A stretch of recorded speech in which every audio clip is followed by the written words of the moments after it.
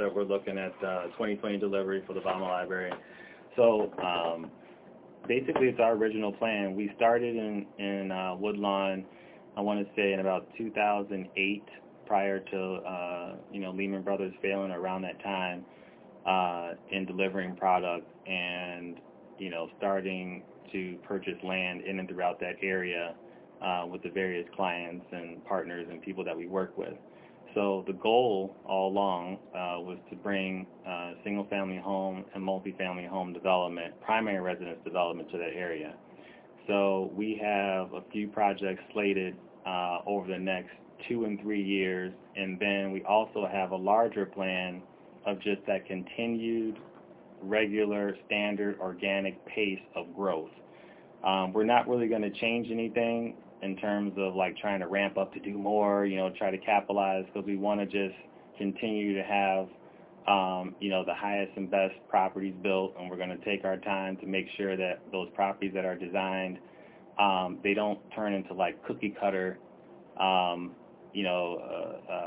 properties, in great volume. We want each one to be individually thought through so that so as the neighborhood grows, you can't really tell necessarily that each property was kind of done during this particular era. So we're just going to continue to go with our standard pace.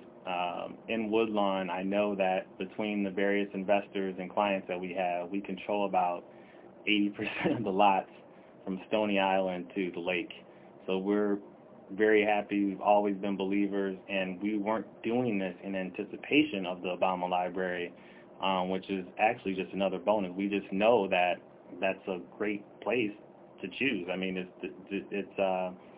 basically steps to where the World's Fair was held. You got minutes to the lake, great golf course.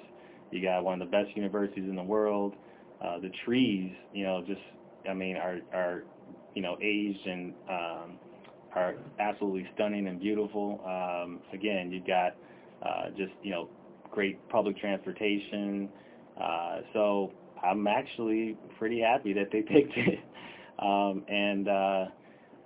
So we're just going to stay the course, and we're excited